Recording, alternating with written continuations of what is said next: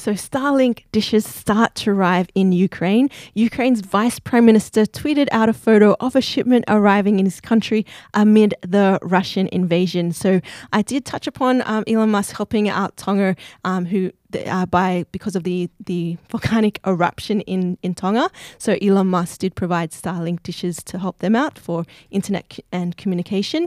So now Elon Musk is doing the same thing to help Ukraine in providing Starlink dishes to connect to his satellites to provide internet and communication to Ukrainians. So I think this is, again, amazing for him to help out, especially during this terrible time, and to really help out Ukraine. Sydney, your thoughts on this? Yes, it's definitely such a good piece of technology that can keep people who've been displaced during these bad times, and then they have this technology that can help people to stay communicated by the internet. That just shows how much we like Starlink as well. Starlink that can you can get internet almost everywhere and anywhere.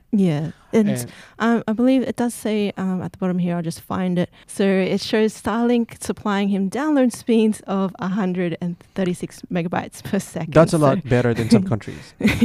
That's ridiculously good in a lot of other countries.